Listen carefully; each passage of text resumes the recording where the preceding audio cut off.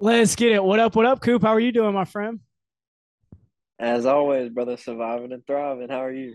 Love to hear it. Love to hear it. I am absolutely fantastic because this is our first ever Grizz Talk.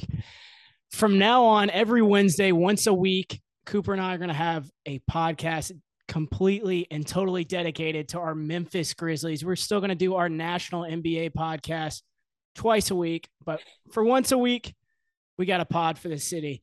Today, we're going to lead off with the most glaring question of the offseason, Coop, and that is who will replace Jaren Jackson Jr. in the starting lineup for the time being while he's out with that foot injury? Who do you think is going to replace him? Oh yeah, dude. This is definitely the nightmare question right now because I mean it could be 6 months, and so I'm just gonna assume that he's gonna be out for the longest amount of time because that's how the Grizz have generally handled injury situations. Um, Normally I would say Kyle Anderson. Kyle Anderson's kind of gone, so we've seen what Brandon looks like in the starting lineup. I don't want it to be Brandon solely on the fact that him and Steven will clog the paint. I just don't like that fit. Um, I'm leaning more towards Laravia solely on the fact that he can shoot a corner three, but I'm kind of wanting somebody who can get down low and kind of be a little physical. So if Santi can show that he's physical, I'm cool with Santi getting the starts here and there. But honestly, I kind of want to go Roddy. I know I've named like a bunch of players right now, but I kind of want to go Roddy. He's physical. He's a smart player. I think he's the most NBA ready out of the guys we got. That smaller lineup to start. I mean, that's Ja, Bane, Dylan, and then Roddy, then Steven. But Steven's going to get the rebounds. Ja can get rebounds. Dylan can get rebounds. I don't really need my power forward to get rebounds because Jaren doesn't really get rebounds. I need someone willing to bang a body and make smart decisions on offense. So I got to go Roddy. I don't know who it'll be though. Mm-hmm. I've no idea either, and I'm gonna go with the name that started for a long time at a different position last year because of injury, and he excelled in that role at the three. I don't know if he can do this at the four, but Zaire Williams, going into his second year, I would love to see him get this opportunity at the four. Add to his resume on what he can do. You mentioned the corner three. I think that he's capable of shooting. That he's gonna be really really small at the four. I get that, but with the way the league is moving and how many stretch fours there are, there's really not any Kevin Garnett's. There is an Al Horford for Boston, but we play them twice a year, so it's really hard to look at a lot of fours that are going to be banging. You see a lot of guys like Christian Wood now who are just kind of finesse fours. That's why I think Santi, like you alluded to, is a great alternative for this. But I'm going to go Zaire Williams because I think he can make a little bit of a leap, and I think that would be great. It'd take Dylan off, the guards, and it'd really concern me because Dylan would not be able to guard the one or two because you got to give that matchup to Ja or Dez now. So that's really concerning. But at this, we're just in fire control right now, basically, to be honest. No, dude, I totally agree, and I honestly love the Zaire fit. Um, it'd be more small ball as, but like I said with Roddy, I don't need somebody to go down there and get rebounds. I Mm-hmm. literally just need somebody to fill that position, shoot a corner three, which we know Zaire's capable of. Zaire's had 1 year in the league; he's had his ups and downs. I'd be cool to give him the starting role. To be honest with you, I could see Taylor Jenkins literally. It might be a different starting role or starting lineup the first 10 games of the year just to see what'll work, see which one works the best. I mean, and he'll probably give a few games here and there just to kind of like get a feel. But Zaire, I think we saw Dylan guard Cat in the playoffs.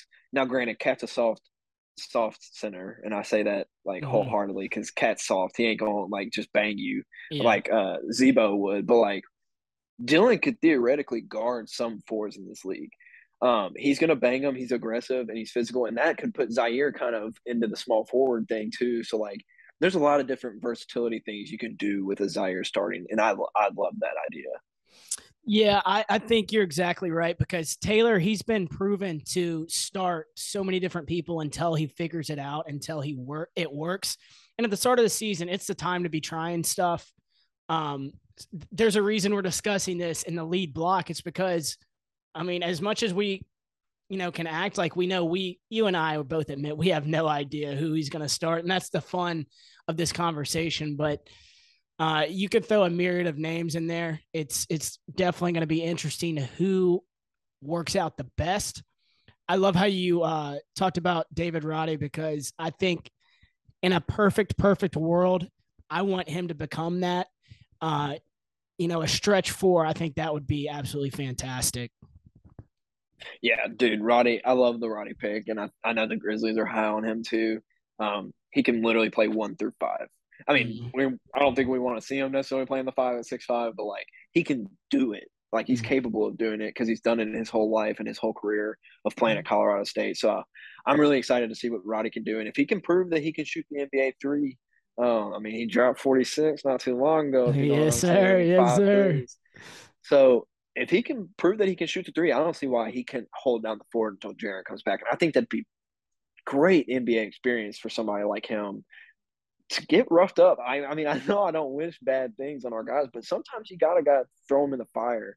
I mean, I remember just last year we were like, dang, Zaire's getting cooked right now. And it was game 3 and he's guarding LeBron James. He literally was 2 years away from playing with Bronny in high school. And now you're guarding Bronny's dad, one of the greatest players of all time in our day and age.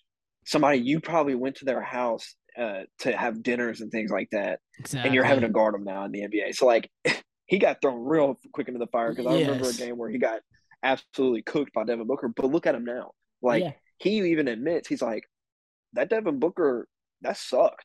Yeah. But it taught me how to keep going and next play mentality. And so, like, with these 2 rookies, I mean, I mentioned LaRavia. I don't think he will start, but LaRavia and Roddy both, they're going to need to get that viable experience in the fire. That's just how you're going to have to do it in the NBA. You got to see. It's basically like throwing a kid out in the water to hope they can swim. I mean, they got to learn somehow, you know what I mean? So, like, I really hope Roddy can hold his own and maybe be the PJ Tucker that I'm hoping he could be. Oh, dude, I would love that. I love how you brought up that name. You know how much I love PJ, Coop. Come on now. But let's move into a guy who's, the potential starting position will be right next to Steven Adams at the 5. After this year into next summer, Steven Adams is going to be a free agent, completely unrestricted on the open market. Before we go into next season, Cooper, if you were Zach Kleiman, our general manager, would you re-sign Steven Adams? I wouldn't extend him right now. Solely on the fact that if you extend him, you have to match, like you have to hit a certain salary per year point based on the contract that he's coming off of. So I'm of the mindset, and I think Zach Kleiman is too, not that I'll ever admit that I think me and Zach Kleiman think alike. That man's a genius. I'm just down here. But if I'm Zach Kleiman, I want Steven Adams as my center. But like you say all the time, I don't really like paying centers, especially in a league that centers are kind of a dying breed. Steven Adams really resurged centers in my eyes after this last season because of how important he was to our lineup. So I'm of the mindset that A, I think Steven wants to play here, and B, I think the Grizzlies love Steven in their offense. So I think you let him hit the free agency, and I think Steven will come back on a team-friendly deal. I really do. I remember an interview earlier in the year where Steven Adams was saying, I've played for a lot of playoff teams, championship contenders, but he said, I've never played for a better organization than the Memphis Grizzlies. And that's a high praise, high compliment because, I mean, OKC had really good teams, and they were drafting really well and all that stuff. And, I mean, that's high praise. And to be honest with you, I could see Steven Adams saying, I want to ride out my days in the Beale Street Blue. So I think we let him hit the market solely on the fact that we want to get him at a lesser deal, and I think he's willing to take that. My concern is what I wrote down just whenever I was, prepping these questions is for the right price. Because, I've discussed on our podcast ad nauseum just what you said. I'm really against paying centers. But when I look around the league, this guy does not complain about his touches. He does all the dirty work for us, and he's a great, great locker room guy. And that's really, really rare. I mean, you look at the Miles Bridges situation right now. Clint Capella hasn't worked out that well with Trae Young. Yes, they had a conference finals run, but last year really sparked trade rumors between those two, between John Collins and Clint Capella in Atlanta. So I don't know. I was reading up about this, getting opinions on it. The more I think about it, the more I become confused about it. Because at first I'm like, hell no, we can replace him. But God, I love SA so much, man.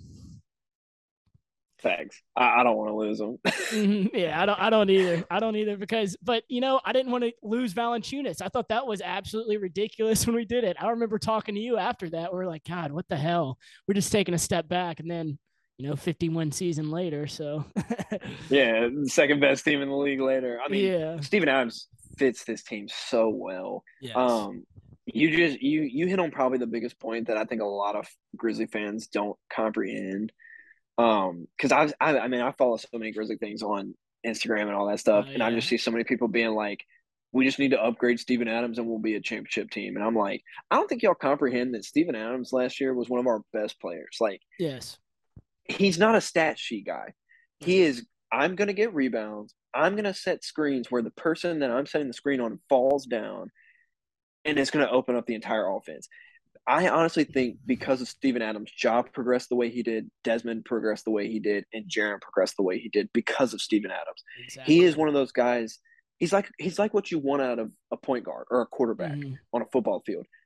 If he elevates the rest of your team, you know he's doing something good, and that's what Steven Adams brings to this team. He brings a guy who's played a lot of playoff minutes, which is not something we can say about everybody on this team, and he's a veteran guy. I love SA. I really hope we keep him, but like you said, kind of at the right price.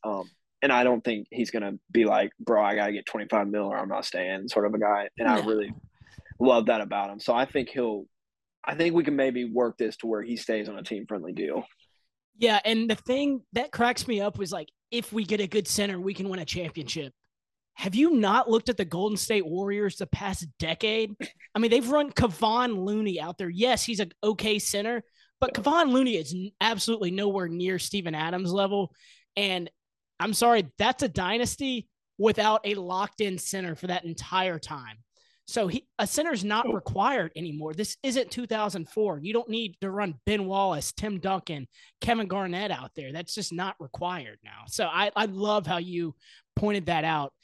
And about the development point, you're so right about that. Ja and Dez were able to blossom last year because of the amount of touches they were given, because you didn't have to give it to Valanciunas to get going early in the game. Because you remember it was 2 years ago, every first play of the game was a Valanciunas pin down, get him going, get him active on defense. And we'd run the first play of the game through him every single time.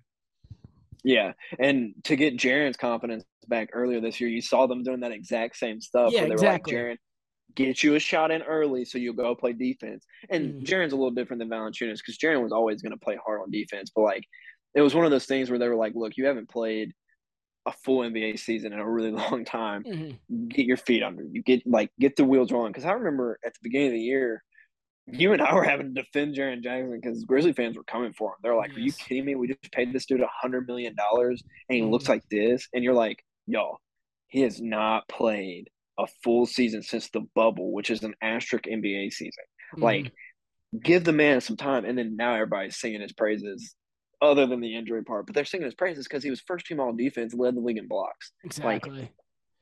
I would rather have all first team defense and a defensive player of the year finalist and leading the league in blocks than I would a 30-point per game score. I'll say Yeah. it. Yeah. I mean, No, I completely agree with you. And I'm so glad you said that because Jaren, he requires touches, and that's how it's going to be for a long time. But that next to Valanciunas was a whole another problem too, because you don't need to have two guys that require touches. And that's why SA was just such a perfect fit. And I feel like the defending Jaren Jackson thing, I feel like we're going to have to go through that again this year. And I feel like it's going to be even worse because it's another injury, another foot injury on a 7-footer. He's going to come back rusty because he's not going to be able to work all offseason. So we're just going to have to really bite our tongue through the first couple months, man. Yeah, you're right. I was trying to not think about it right now, but you're right. I mean, Well, my negative ass thinking. Like I always try to lowball everything so I can feel better, man. hey, if you keep your expectations low, you can always be wildly impressed and pleased. You know what I Yeah. mean? So, Yeah. I'm a I Tennessee fan. What the I'm hell do not you worried about expect, man? it, bro. You can't be talking. I'm an Ole Miss fan. It was about dang time they finally did something for Coming me. off a national championship. I don't want to hear it. Dude, Tennessee, Hey, every other person in the fan base I'm in thinks we're gonna be a champ every year. And I'm just on the complete other side of the totem pole and we fall right in the middle. So that's all right. It works out for the best. exactly, bro. Exactly, bro. But let's get into one of your questions in which I like so much about two losses for our Memphis Grizzlies. Facts, facts. So like with the Jaren Jackson news, this one player is kind of a big deal, but like this offseason, the Grizzlies haven't really done much, but they have lost two key pieces of our rotation last year. Who was more of a loss as far as our team now, DeAnthony Melton or Kyle Anderson? This is a tough question because if I know this is like 2022 and I'm talking about Jonas Valanciunas as a Grizzly quite a bit right now, but Kyle Anderson would be the biggest loss if he was still on the team because Kyle, his role at the 4 when Jaren was out was absolutely massive. But with this team, with SA at the 5, that would have not worked out as well because he doesn't spread the court as well. So I don't think that's that big of a loss. I was kind of expecting to lose him. DeAnthony Melton, however, is going to be pretty big because he's a hustle guy. He's an athlete. And people don't speak enough about his locker room presence. You ask anybody 1 through 15 on that team, he was the funniest guy in the locker room. Everybody loved D-Melt. And I think that's going to play a role next year whenever times get tough. Facts. And if Jaren's not injured, I'm talking about D-Melt. Mm-hmm. Solely on the fact that Jaren is injured right now is why I think Kyle Anderson is a bigger loss right now because Kyle would be an easy pick to fill that starting 4 role. And so like that's why I kind of have to lean Kyle Anderson on this. But I'm gonna talk about D-Melt just for a second because D-Melt was a guy that you knew was going to come off the bench and at least hit some shots for you. He's not necessarily like the Jordan Clarksons that we've hit on, the Colin Sextons that we've hit on. He's not like one of those microwaves, but he was consistent enough to get you at least 10 points a night off the bench, which was huge because we had one of the best bench units in the league for the last like 2 or 3 years. And that's solely because Tyus Jones is a starting point guard as our backup point guard. But like exactly. Losing D-Mount, I really do feel like is one of our microwaves coming off the bench because, I mean, depending on who starts, if say we start Roddy and Zaire's coming off the bench, I mean, I can see him being kind of getting his shots going and maybe hitting 10 to 15 points a game, which we need. I can see him doing that, but not in the same way that I could see like a D-Melt. Like you and I both know if D-Melt hits 1 3, the next 5 shots he takes are going to just be bang, bang, bang. Like, I mean, it's clockwork. Yes. And so, like, I still feel like we're missing a microwave off the bench. And I know we've hit on the Jordan Clarksons of the world, and I love Colin Sexton. I know we've hit on all those guys, but I just still feel like we're missing just a microwave off the bench. And who knows? Laravia could come out and be next white chocolate and just be an animal off the bench little for Tyler us. But Hero action, huh? Yeah. I'd love that. But yeah, I get the Kyle thing, man. At the end of the day, I'm not really upset about either one of them. I feel like there's still something along the edges at the 8-9 man position that we're going to do. I don't think we're done yet, but I don't think we're making a massive move. I think it's going to be around the edges. Get another role player. Danny Green's still on our roster. That's a big question mark right now. I've seen stuff that's all over the place about him. So I really don't know what we're going to do. But Kyle, with, him starting next to SA, I don't think that's huge. And then D-Melt, we watched him in the playoffs, man. He was so good in the regular season, but my God, the playoffs, it was very, very rough when we needed him very badly. Facts. Yeah, watching the amount in the playoffs is a travesty. But honestly, I'm wishing both of those guys the best. I Same mean, here. D Mel's with the Phils, and I'd probably root for his team a little bit more because Same I here. can't stand the Timberwolves at all. And the Timberwolves honestly got rid of my favorite guy on that team, and Pat Bev. So like, it's gonna be. I mean, but hey, Kyle might start next season, so who knows? Yeah. Like, shout out to him. The D-mail to Philly, like I absolutely love that. It makes so much sense to me just to have an energy athlete off the bench. They had the worst bench in the league last year. D'Anthony Melton's going to help Philadelphia, and it made a ton of sense why they made that trade. Minnesota, however, I have no idea. You're just got another non-shooter to go alongside Rudy Gobert next to, Anthony Edwards. Poor Anthony Edwards is going to be, they're just going to pack the paint. Okay, Rudy Gobert, you can do whatever the hell you want in the dunker spot. Okay, Kyle Anderson, swing, corner three, go ahead. I don't care. Like, it makes no sense. Facts. Like, I mean, the Timberwolves are going to be such a bum team, and I think it's so Yeah. funny that everybody's high on them. I think they're going to be a good regular season team, but playoffs, they're going to collapse as Rudy 1000%. always does. But let's get into grading this Grizzlies offseason so far.